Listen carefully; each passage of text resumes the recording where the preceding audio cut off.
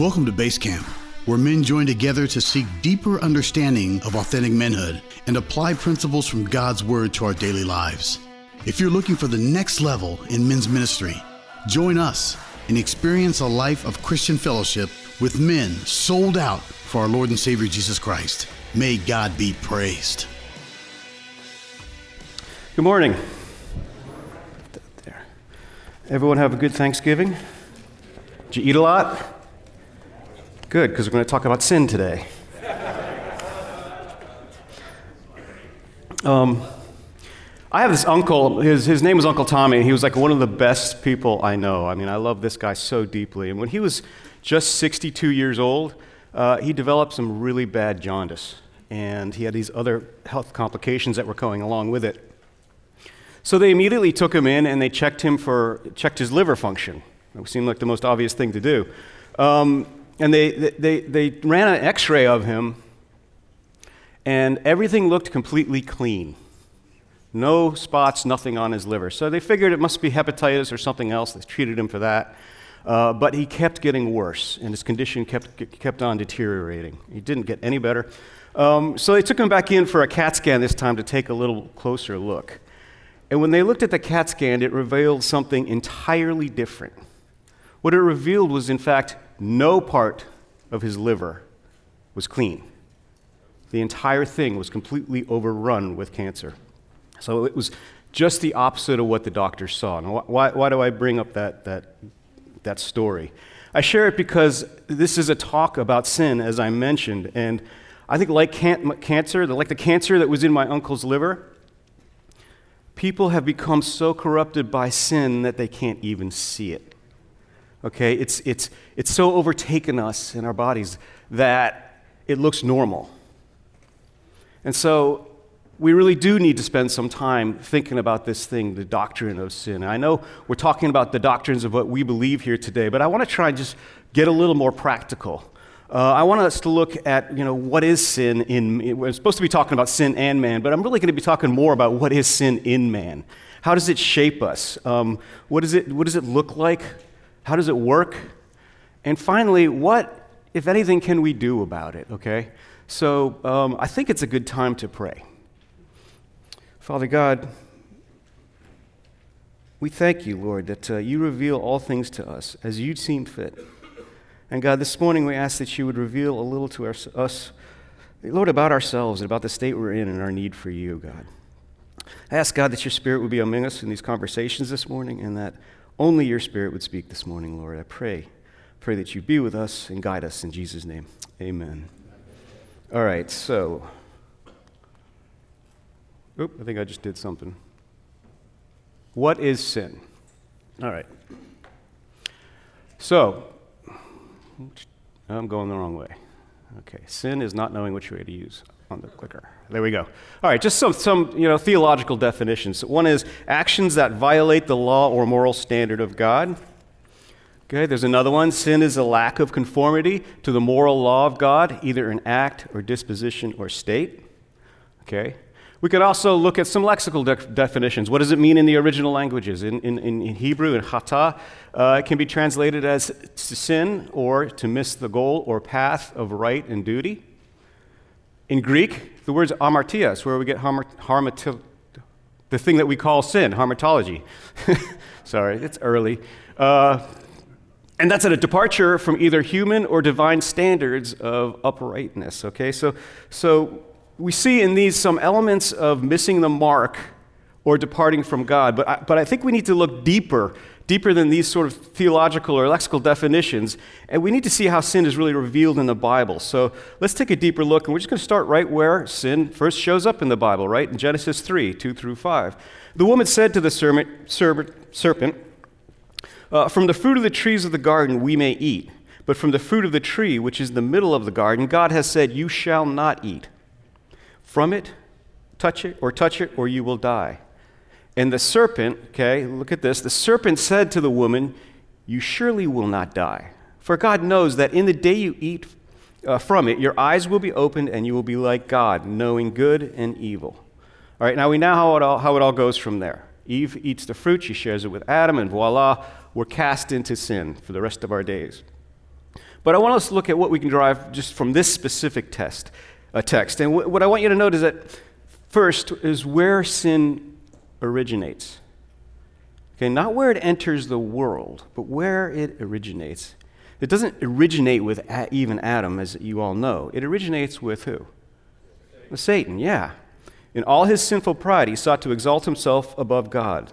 So the prophet Ezekiel says this, "You were blameless in your ways from the day you were created until righteousness was found in you. By the abundance of your trade, you were internally filled with violence, and you sinned. Therefore, I have cast you as profane from the mountain of God." Isaiah 14 likewise says this, "But you said in your heart, I will ascend to heaven. I will raise my throne above the stars of God, and I will sit on the mount of assembly in the recesses of the north. I will ascend above the heights of the clouds. I will make myself like the Most High. Nevertheless, you will be thrust down to Sheol. You will to the recesses of the pit." Okay? So look at that. Satan says this. He says, "I will ascend to heaven. I will raise my throne above the stars of God." That's not a statement about honor or obedience. It's just the opposite. Satan wants to overthrow God. That's the origin of our sin, Satan and his pride. That's the sin that was passed on to all of us. A sin that wants to overthrow God. Okay? Or at least set him aside.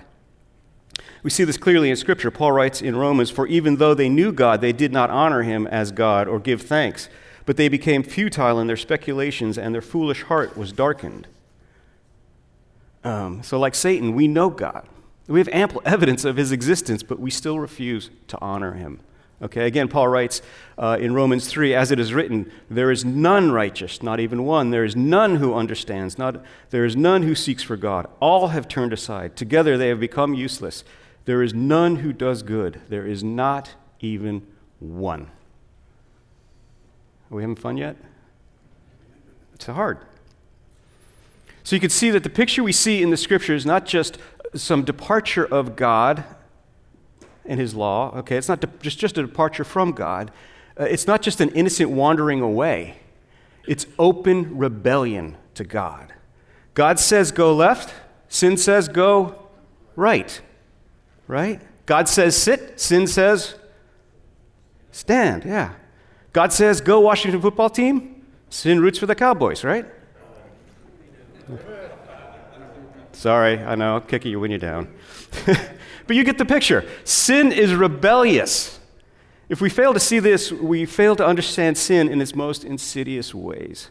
We're not just really misguided sheep programmed with some gene for wandering.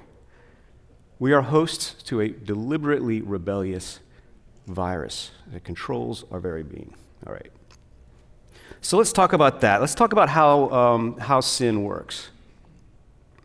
Put another way, we want to look at how it is manifested in the world and in our lives. And to understand this, I want to take us through what Paul looks at when he considers the relationship between sin and the law, because that's going to give us a good picture of exactly how sin works. And we're going to be looking at Romans 5 through 7. Of course, we don't have time to do the whole thing. We're just going to look at bits of it. But you know, what we're going to see here is that the law was never intended to eliminate sin. The law was intended to show us how deep in the doo-doo we really are. See, prior to giving the law, there was no way for us to see or understand the depth of our rebellion to God. He needed to give us some form of a measuring stick, right? So he gave us a law to show us our total inability to not rebel against him, our total inability to be obedient. Okay, we are slaves to our rebellious nature. This is what he's kind of going to show us. So like I said, we can't go through all of 5:7, but if we look at a few verses, it's going to, I think, help enlighten this concept a little bit. So we'll begin with Romans 5:13. For until the law, sin was in the world, but sin is not imputed where there is no law. Okay. So what does this tell us? For one thing, sin was always with us. Since the fall, it has been in the world. Adam was infected, and he passed it along to all his kids, which includes you and me. All right, excuse me. So Theologically speaking, this is what we call inherited or original sin, okay? So we're going to get, there's your doctrine. This sin, however, was not imputed to us until the law. Okay, the word imputed there, egoleo in the Greek, it means to keep a record of something or to charge to an account.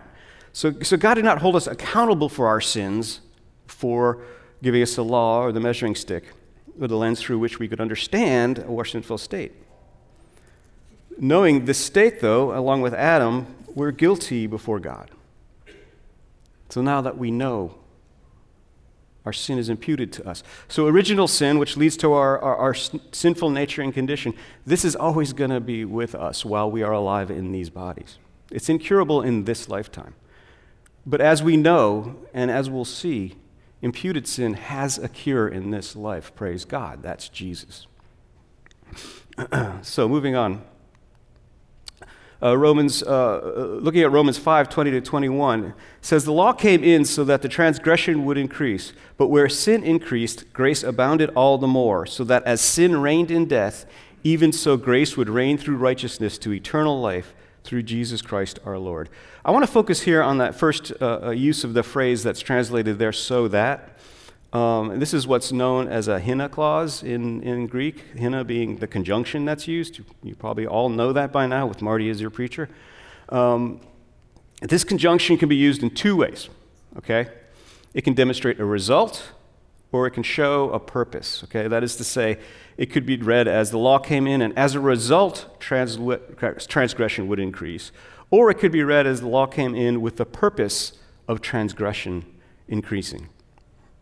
So we may be tempted to gravitate towards that first understanding because it seems odd that God would make a law that purposely increases transgression, right? It seems counterintuitive to us. But we need to be careful. You see, it can't be result because that would mean that God intended the law to do one thing and something else happened. In other words, it would imply that God somehow failed. God doesn't fail. So while it seems strange to say that the purpose of the law was to increase transgression, that is exactly what Paul is saying. See, the law provokes the sin within us, thus giving us a clear picture of our inability to control our sinful nature. The law comes along and our sinful nature takes over and rebels. Okay? It's God's plan working out for us. We're going to see this a little more fleshed out in Romans 7. Verse 5, Paul writes, for while we were in the flesh, the sinful passions which were aroused by the law were at work in the members of our body to bear fruit for death. Okay? Again, the picture we see is an otherwise dominant sinful nature that's awoken by the law of God. Paul goes on to paint this portrait of, in the next verse, in verses 7 and 8, he paints a portrait of how sin reacts to law in the members of our body. He says, for what shall we say then? Is the law sin? May it never be. Me genoito. On the contrary, I would not have come to know sin except through the law, for I would not have known about coveting if the law had said, do not covet, you shall not covet. But sin, taking opportunity through the commandment, produced in me coveting of every kind. For apart from law, sin is dead. So you see again here, our sinful nature, when faced with the commandment of God, produces in us this desire to do just the opposite. It stirs up this rebellion. Paul goes on in verses 7, 11 through 13 to say, for sin, taking an opportunity through the commandment, deceived me, and through it killed me. Therefore, did that which is good become a cause of death for me? May it never be. Rather, it was sin, in order that it might be shown to be sin by effecting my death through that which is good, so that through the commandment sin would become utterly sinful. The law, therefore, serves to show us again the depth of our spiritual depravity. It serves to give us a gauge to understanding sin. Sin takes the law of God, designed to preserve us, and drives us so fiercely in the opposite direction that it destroys us. It's from here, Paul then leads us through the outworking of sin, or more specifically, the degree of control our sinful nature has over us, okay, in some of the next verses, which I'm just going to run through quickly. For we know that the law is spiritual, but I am of the flesh, sold into bondage to sin. For what I am doing, I do not understand, for I am practicing what I would like to do, but I am doing the very thing I hate. It's not out of ignorance that we sin. we know what God wants. And like Paul, we may even want to do it, but we can't, at least not on our own. And he goes on to say in verses 16 through 18, "But if I do the very thing I do not want to do, I agree with the law, confessing that the law is good. So no longer am I the one doing it, but sin which dwells in me. For I know that nothing good dwells in me that is in my flesh. For the willing is present in me, but the doing of good is not." And in verse 19, he goes on to say, "For the good that I want to do, I do not do, but I practice the very evil that I do not want. But if I'm doing the very thing I do not want, I am no longer the one doing it, but sin which dwells in me." And finally, he concludes with this powerful statement I'm sure you all know well. "For I joyfully concur with the law of God in the inner man, but I see a different law in the members of my body, waging war against the law of my mind and making me a prisoner of the law of sin, which is in my members. Wretched man that I am, who will set me free from the body of this death?"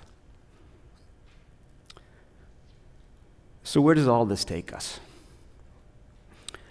I think it brings us again to the full realization, or at least does for me, of my sinful state. Okay, what we term total depravity, okay, in theological circles. We're powerless to overcome sin on our own, and it's our acceptance of just that point that separates the believer from the non-believer. The non-believer rejects the notion that humans can't be naturally all good based on their own merit. They believe only in their own strength, and that's a mistake that Satan uses to keep them in the cycle of rebellion with God. Let me paint one more picture of that. This man is Alexei Novikov. Have you heard of him? He's one of the strongest men in the world.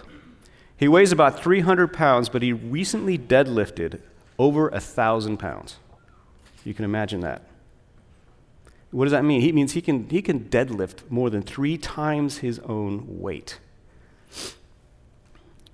But even that, as strong as he is, he can't lift himself even 1 millimeter off the ground, just like the rest of us. Without some help, I'm not talking about jumping, I can't lift myself up. You see, as strong as he is, he's in this state, just like we all are. We can't lift ourselves up. We can't save ourselves. All right, so what can then we do? I'm going to leave this part to Harry, who will cover in a couple of weeks. And luckily, I just have to talk about sin this morning. I know he's going to do a great job. I'll be the bad cop, and Harry, you can be the good cop. That's got to work out well. I think you all know the answer. It's by the power of the Holy Spirit given us the grace, by the grace of God. By this saving grace we overcome, all right? Romans 8:1 spells it out. "Therefore, there is no condemnation for those who are in Jesus Christ." Okay, so if you can't wait for Harry, read the rest of that chapter. You'll be good. But in the meantime, I do want to leave a few parting thoughts that hopefully will help us come to grips a little with our sin and embrace the grace that God has given us through his Son. Okay? The first thing I want us to think about, number one, accept yourself. That is to say, accept what you do know. You're a sinner, and you'll never cease being a sinner until you die. So stop striving to be righteous on your own merit. You're only going to wear yourself out, and you're just going to end up just going down a path road of despair. Okay? Second, search yourself. Explore what you can know. So you've got this gift of insight into your spiritually broken state as a believer, which means you're in a position to see how sin manifests in your life. I want to use another metaphor here, and I've used this before, so I apologize for those of you who may have heard this already. But it's a helpful one, at least it is for me. And the metaphor is that of a house, okay? You're a house, and every house has 4 things: a trophy shelf, a junk drawer, a cow on the roof, and a septic tank, all right? The trophy drawer, a shelf, represents all the things that you know about yourself and you want everyone else to see it too, okay? This stuff's worthless when it comes to spiritual growth, okay? You don't need to spend time there. The junk drawer represents all the things you know about yourself, but you don't want anyone else to see, okay? It's the stuff you keep hidden. Brothers, you need to spend some time there. I do. We all need to spend some time there, okay? We got to clean out that drawer. You need trusted accountabilities, your brothers at your table, people in your life that you can go to help you clean out that drawer, okay? Cow on the roof. Every house has a cow on the roof. I know, you're looking at me sideways now, right? The cow on the roof represents all the things you don't see about yourself, but everyone else, or at least some others, can see. Okay? It's like this. I tell you there's a cow on the roof, and you say there's no way there's a cow on my roof. Shut up, Alec. Don't be ridiculous. But I say, you're sitting inside the house, and you're looking out at me, but I'm sitting here on the sidewalk, and I see it clearly. And it's big, and it's ugly, and it smells, and it just dropped a pile of something right there on your roof. Right? We need to be accountable with each other, and that's another way we are. Okay? We need people to tell us the things that we don't see. Finally, there's the septic tank. This is the one that represents the stuff in your life that you can't see, others can't really see, but we smell something. We smell something there. This one's so critical. We may see anger, but we can't recognize years of abuse as a child that may have led to it. Okay, we may see alcohol abuse, but we can't see underlying depression. We may see lust, but we can't see marital trouble. You get the picture. We need to explore our septic tanks, because this is all the unresolved stuff, the stuff that will never go away unless we dig it out and deal with it. So please look deeper than that surface sin, because there's likely something more there that's leading to it. The most important part of all these, who sees it all? God. God sees it all. Psalm 139, right? We just learned, Marty just preached on this. He searches and he knows the hearts of all. So don't forget that he's the one that you really need to be asking and leaning on before anything else and wrestling with these issues of sin. And he's there for you. Which brings me to my third point. I'm just about to wrap up here. Forgive yourself, okay? Because what you need to know is that you've already been pardoned for it all. Jesus died to release you from condemnation. He didn't succumb to death. He overcame it. There are always consequences for sin. We all know this. And God accepts a contrite heart, Psalm 51, right? But we render our confession less powerful when it's not accompanied by accepting forgiveness. I noted this before from Psalm 139, as we know, and we all know inherently, God sees it all. But I want you to consider how amazing it is that he also forgives it all. Could you imagine if he didn't? Could you imagine if he recorded all of our virtues and all of our vices and then held off judgment for a later time? Could you imagine that if you had to live out your life wondering if you were worthy enough to be saved based on your behavior? That, my friend, is the false god of every other religion on the planet. But that's not our God. Praise God, that's not our God. He sees everything and he forgives it all because he paid the price for it all. And if he loves you that much, if he forgives you that much, shouldn't you extend yourself that same courtesy? Finally, fill yourself, okay? And this is about who you need to know, and the answer is pretty obvious. You need to know God in all of his triune splendor. You need to be filled by the Holy Spirit through constant prayer, dedication to drinking in the Scriptures. Don't just read them, live them, own them every day. Through serving and loving one another, and through all the abundant ways that we've talked about, and we talk about on these Tuesday mornings. Just fill yourself. See, when you're filled with the Spirit, you're no longer a slave to sin. You're free.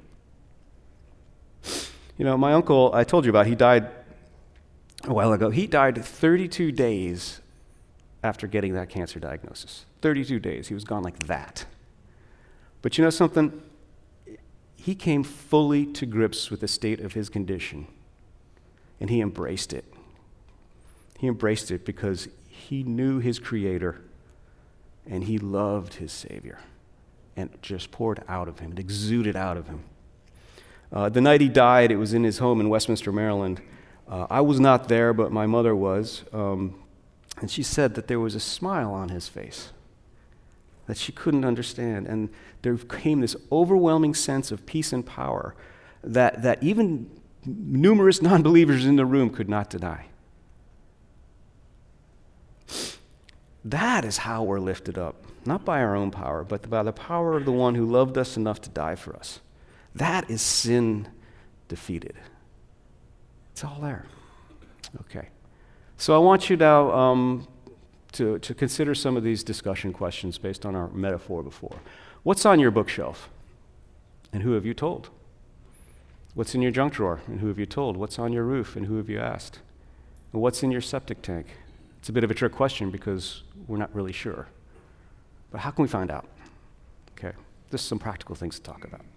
Let me pray for us. Oh, Father God, you did deal with sin once and for all through the blood of your Son, Lord. You have saved us from our sinful selves. Thank you that you love us and you forgive us so deeply and so completely that we never, ever have to be apart from you because of our sin. Help us, Lord, now to grow in your Spirit, that the sin might decrease in our lives and our righteousness might increase, and that, Jesus, we might become conformed to who you are. We just ask that you walk with every man in this room this week, this day, this year.